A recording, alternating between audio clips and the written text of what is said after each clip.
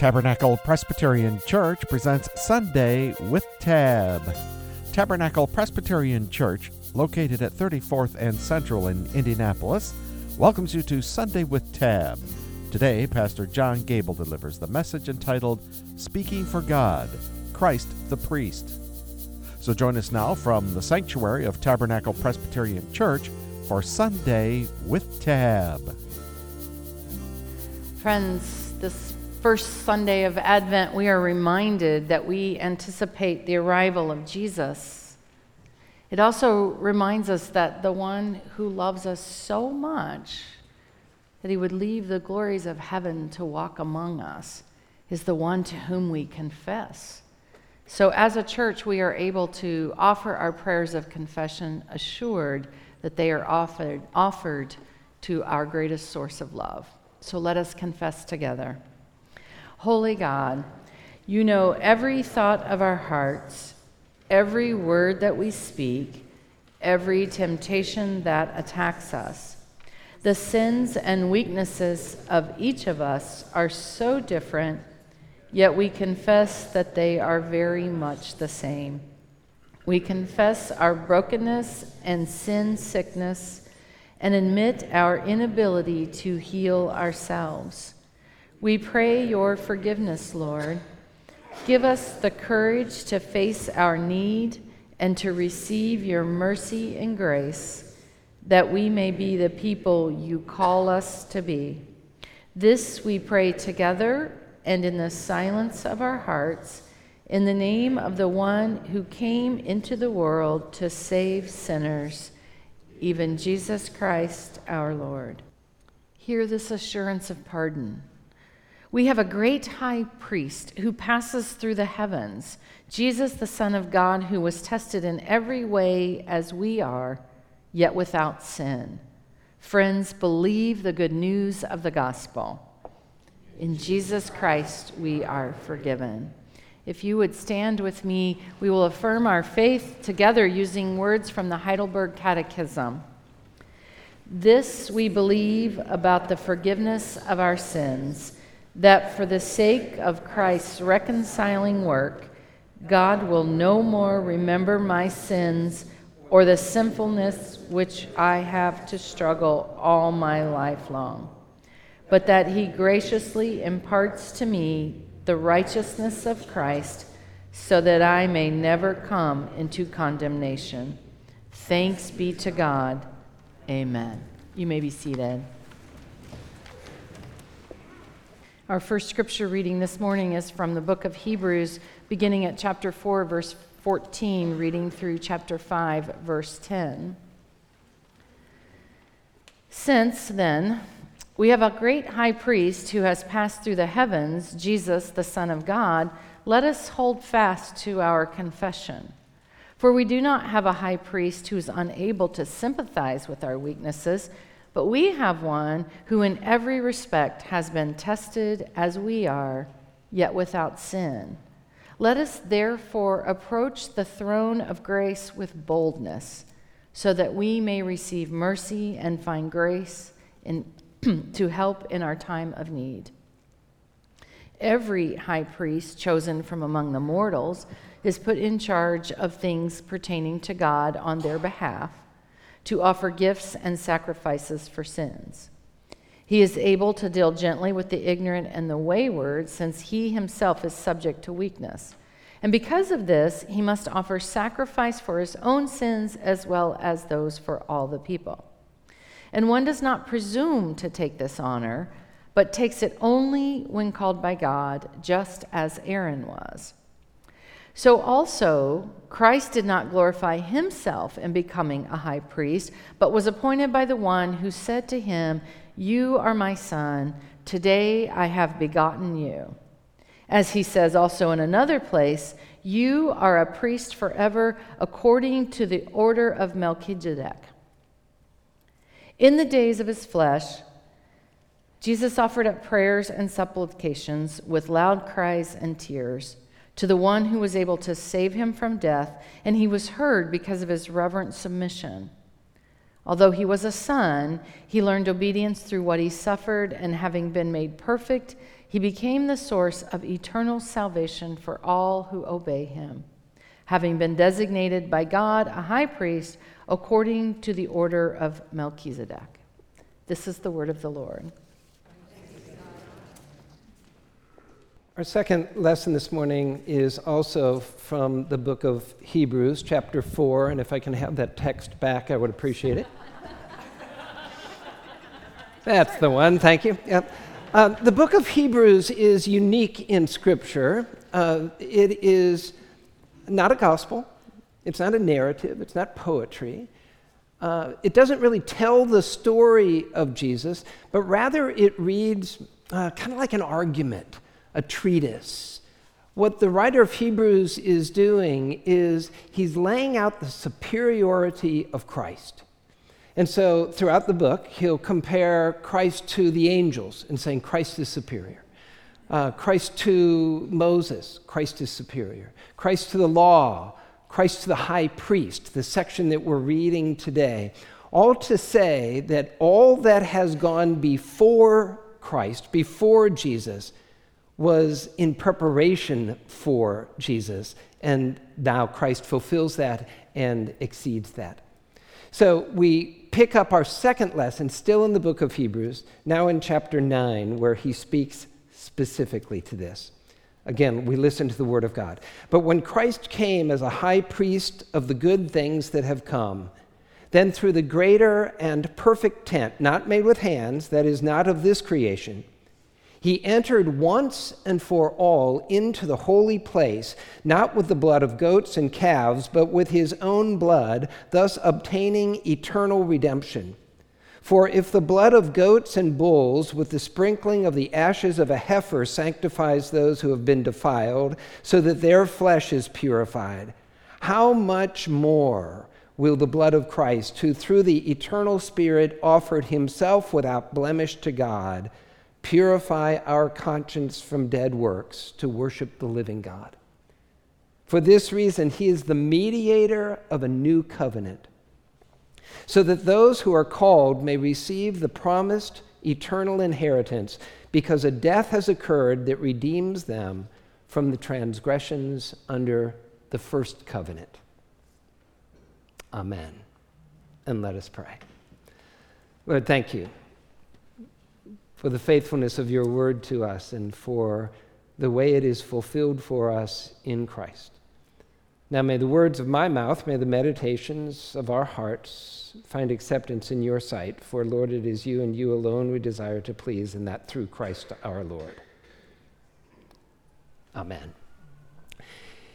If you were to look for an answer to the question we've been asking around here recently, who is Jesus Christ and what did he come to do, my guess is you would begin in the New Testament, and likely there in the Gospels, Matthew, Mark, Luke, and John. And the answer that you would get there is accurate to be sure, but it's not necessarily complete. And even the writers of the Gospels or the New Testament letters would say the same, that there is more to be said about him than they are able to say. It's kind of like the story of the 5 blind men who were trying to describe an elephant. Each was only able to describe what they could touch for themselves. So a great wall, a ragged tail, a massive leg, a huge trunk. Each correct, of course, but each incomplete in and of itself. So we recall that we are people of the book, Old Testament and New Testament, often referred to as the Hebrew Bible, which in fact the Old Testament was the Bible that Jesus would have known, Jesus would have used as a practicing Jew. So the New Testament's answer to our question, who is this Jesus, would likely be along the lines of, well, he is the promised Messiah. He is our Savior and Lord. But then using Old Testament terminology of answering the very same question, we might refer to him as being our prophet, priest, and king. Language that we have heard in the Westminster Confession of Faith, written in the middle 17th century. Is one true and the other not? No. Let us rather say that one answers or fulfills that which was spoken of in the former. The New Testament, we believe, fulfills the promises given in the Old Testament.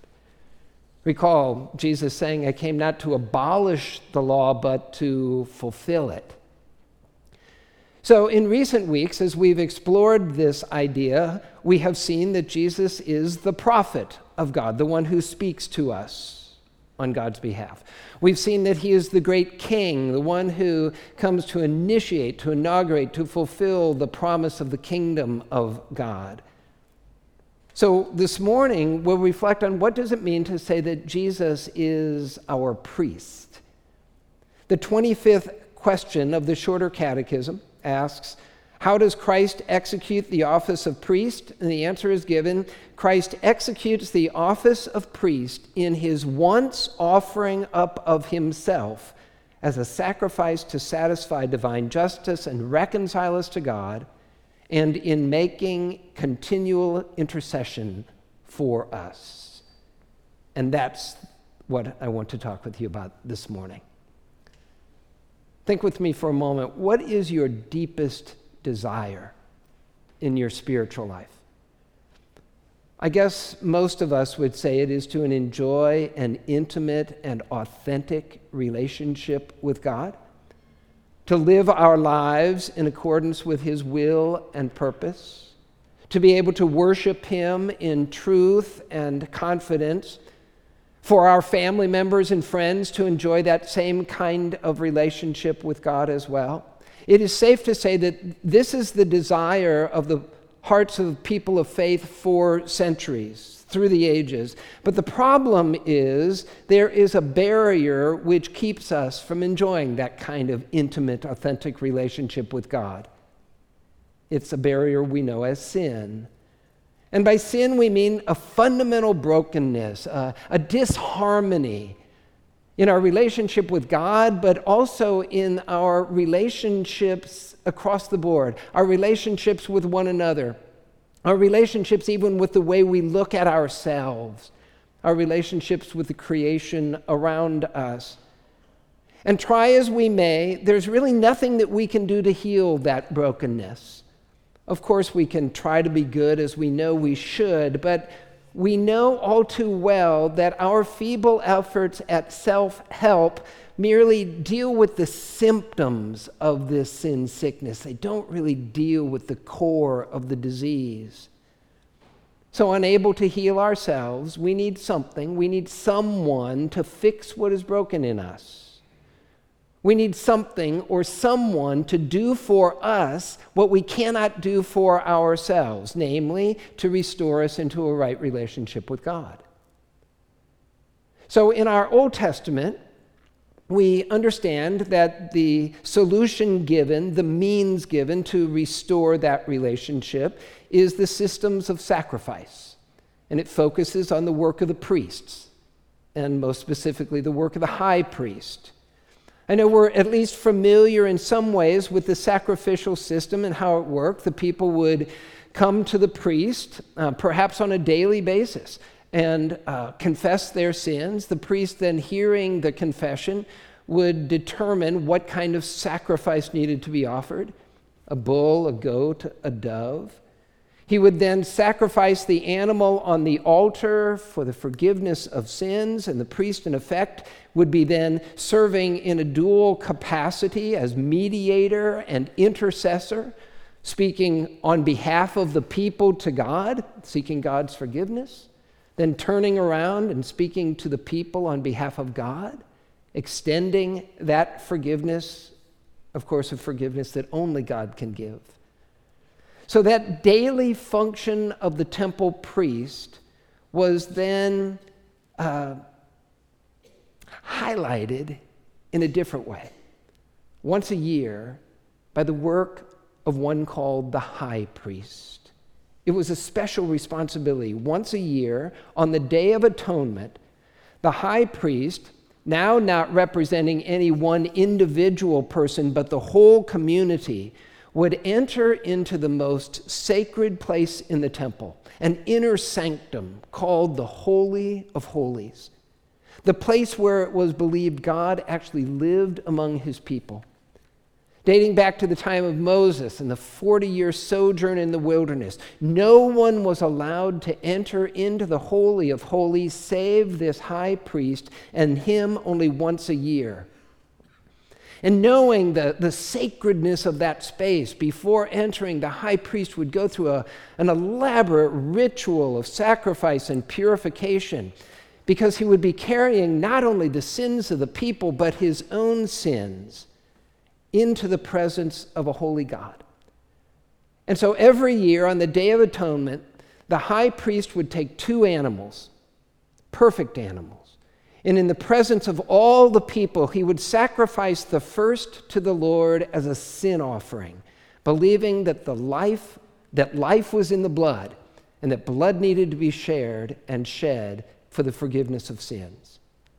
He would then lay his hands upon the head of the second animal, generally a goat, and there would confess all of the sins of this community of people, and then transfer those sins onto this animal, mark the animal, and cast it out into the wilderness, away from the community.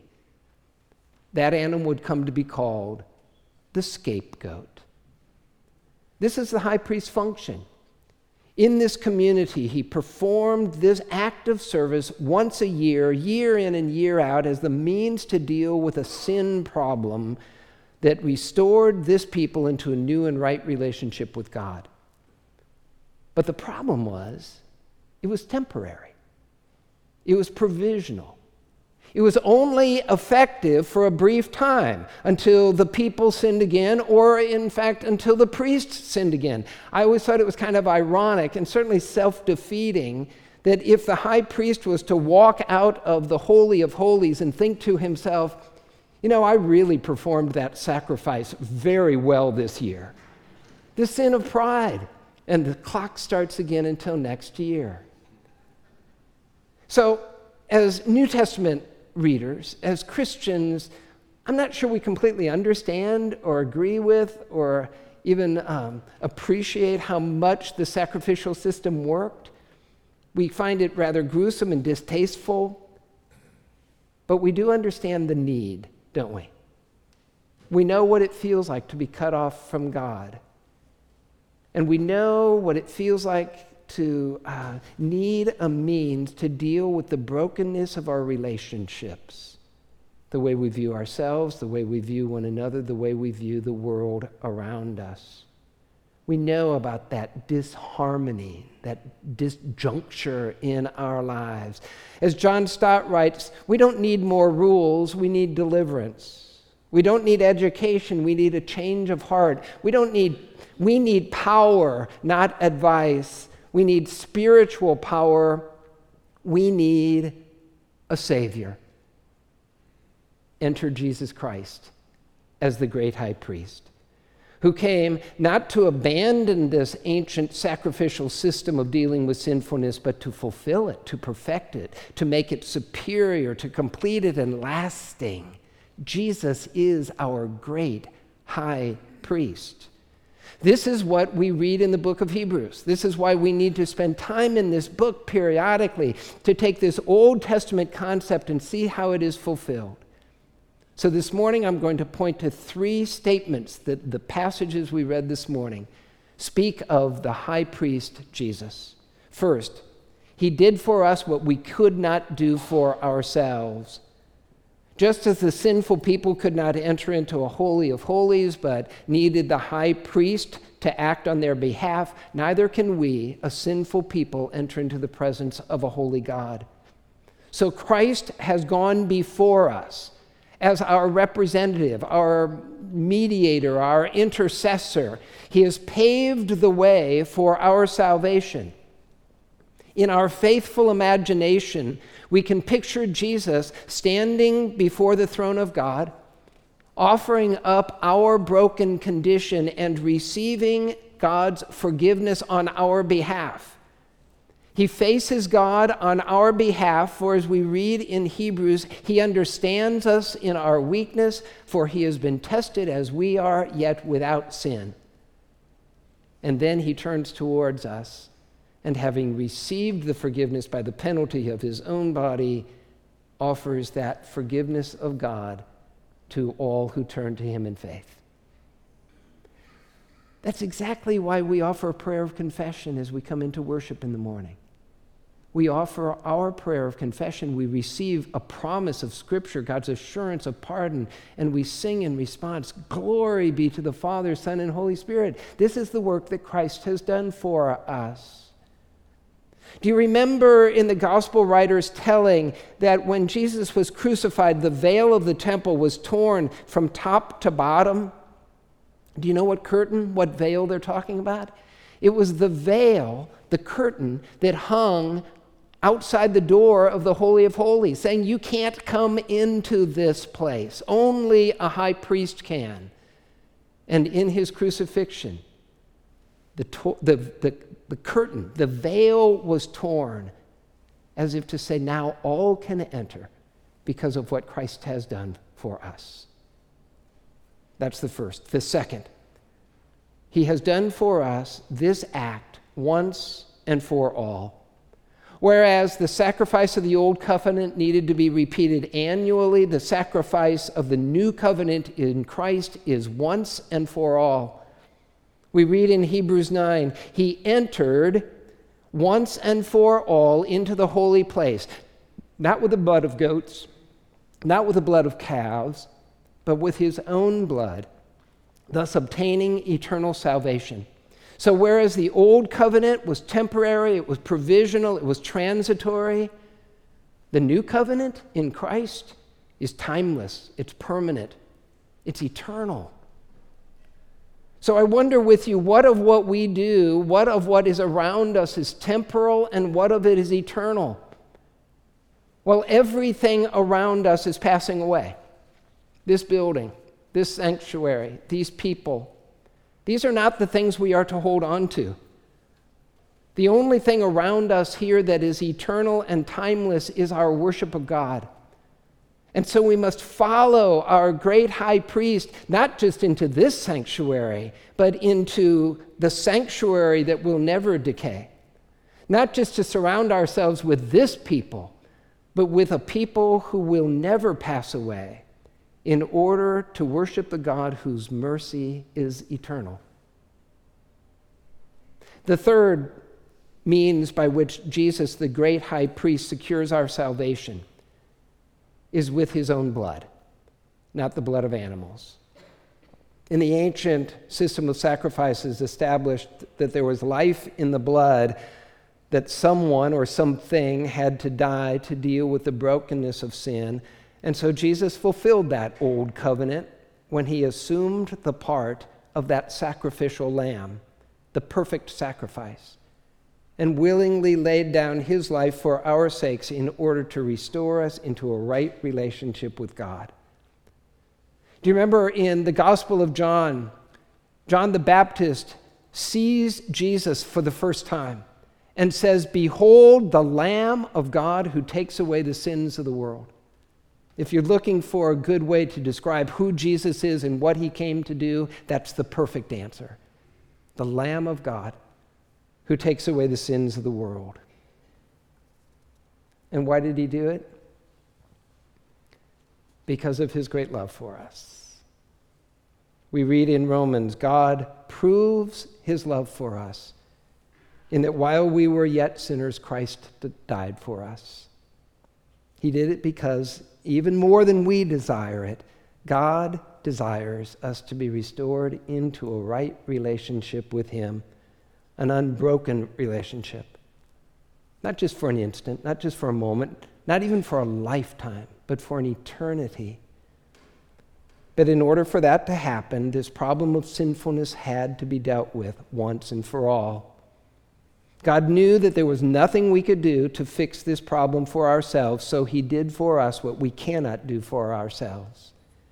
He came to us in Jesus Christ, the great high priest, and by his own blood made an eternal sacrifice for our sins. And that veil separating us from God was torn in two, from top down. It was God's action, not our own. This veil which covered the Holy of Holies, keeping us out of the access of God. This veil that covers the sin of our hearts. As the hymn tells us, he opened the life gates that all may come in. So friends, let our hearts be filled with great joy today. This is what Christ has done for us. And using the words of the writer of Hebrews, let us therefore approach the throne of grace with boldness, with confidence, and there receive mercy and find grace to help in our time of need. The way has been opened for us by Jesus himself, the one we call Savior and Lord, the one who is our great prophet, priest, and King. And for this we say, thanks be to God. Amen. And let us pray. Lord, we thank you that you have recognized our need and our inability to address it, to fix it. By your own Son and by his sacrifice for our sakes, you have restored us to that relationship with you and with those around us, which we desire, and even more so which you desire. May we live into and out of this promise, always giving you thanks. We offer this in the name of the one who is our prophet, priest, and king, even Jesus Christ our Lord. Lord, hear our prayer. You're listening to Sunday with Tab, a production of Tabernacle Presbyterian Church in Indianapolis. We hope you have found inspiration and comfort in today's program. There are many ways to enjoy today's message again. Subscribe to the Tab Podcast on your favorite podcast app, or go to tabpres.org, tap on the graphic marked Sermons, and select the sermon you wish to hear. While there, you can also view the entire worship service. We invite you to join us for worship this morning at Tabernacle Presbyterian Church. We're located at the corner of 34th Street and Central Avenue in Indianapolis. At 8 a.m., we have a communion service in the chapel. And at 10 o'clock, a beautiful worship service in the sanctuary. The 10 o'clock service is also live streamed on our YouTube channel, Tab Indy. For all information on the services and streaming, go to tabpres.org. That's tabpres.org. Thanks for listening, and join us next week at the same time for Sunday with Tab.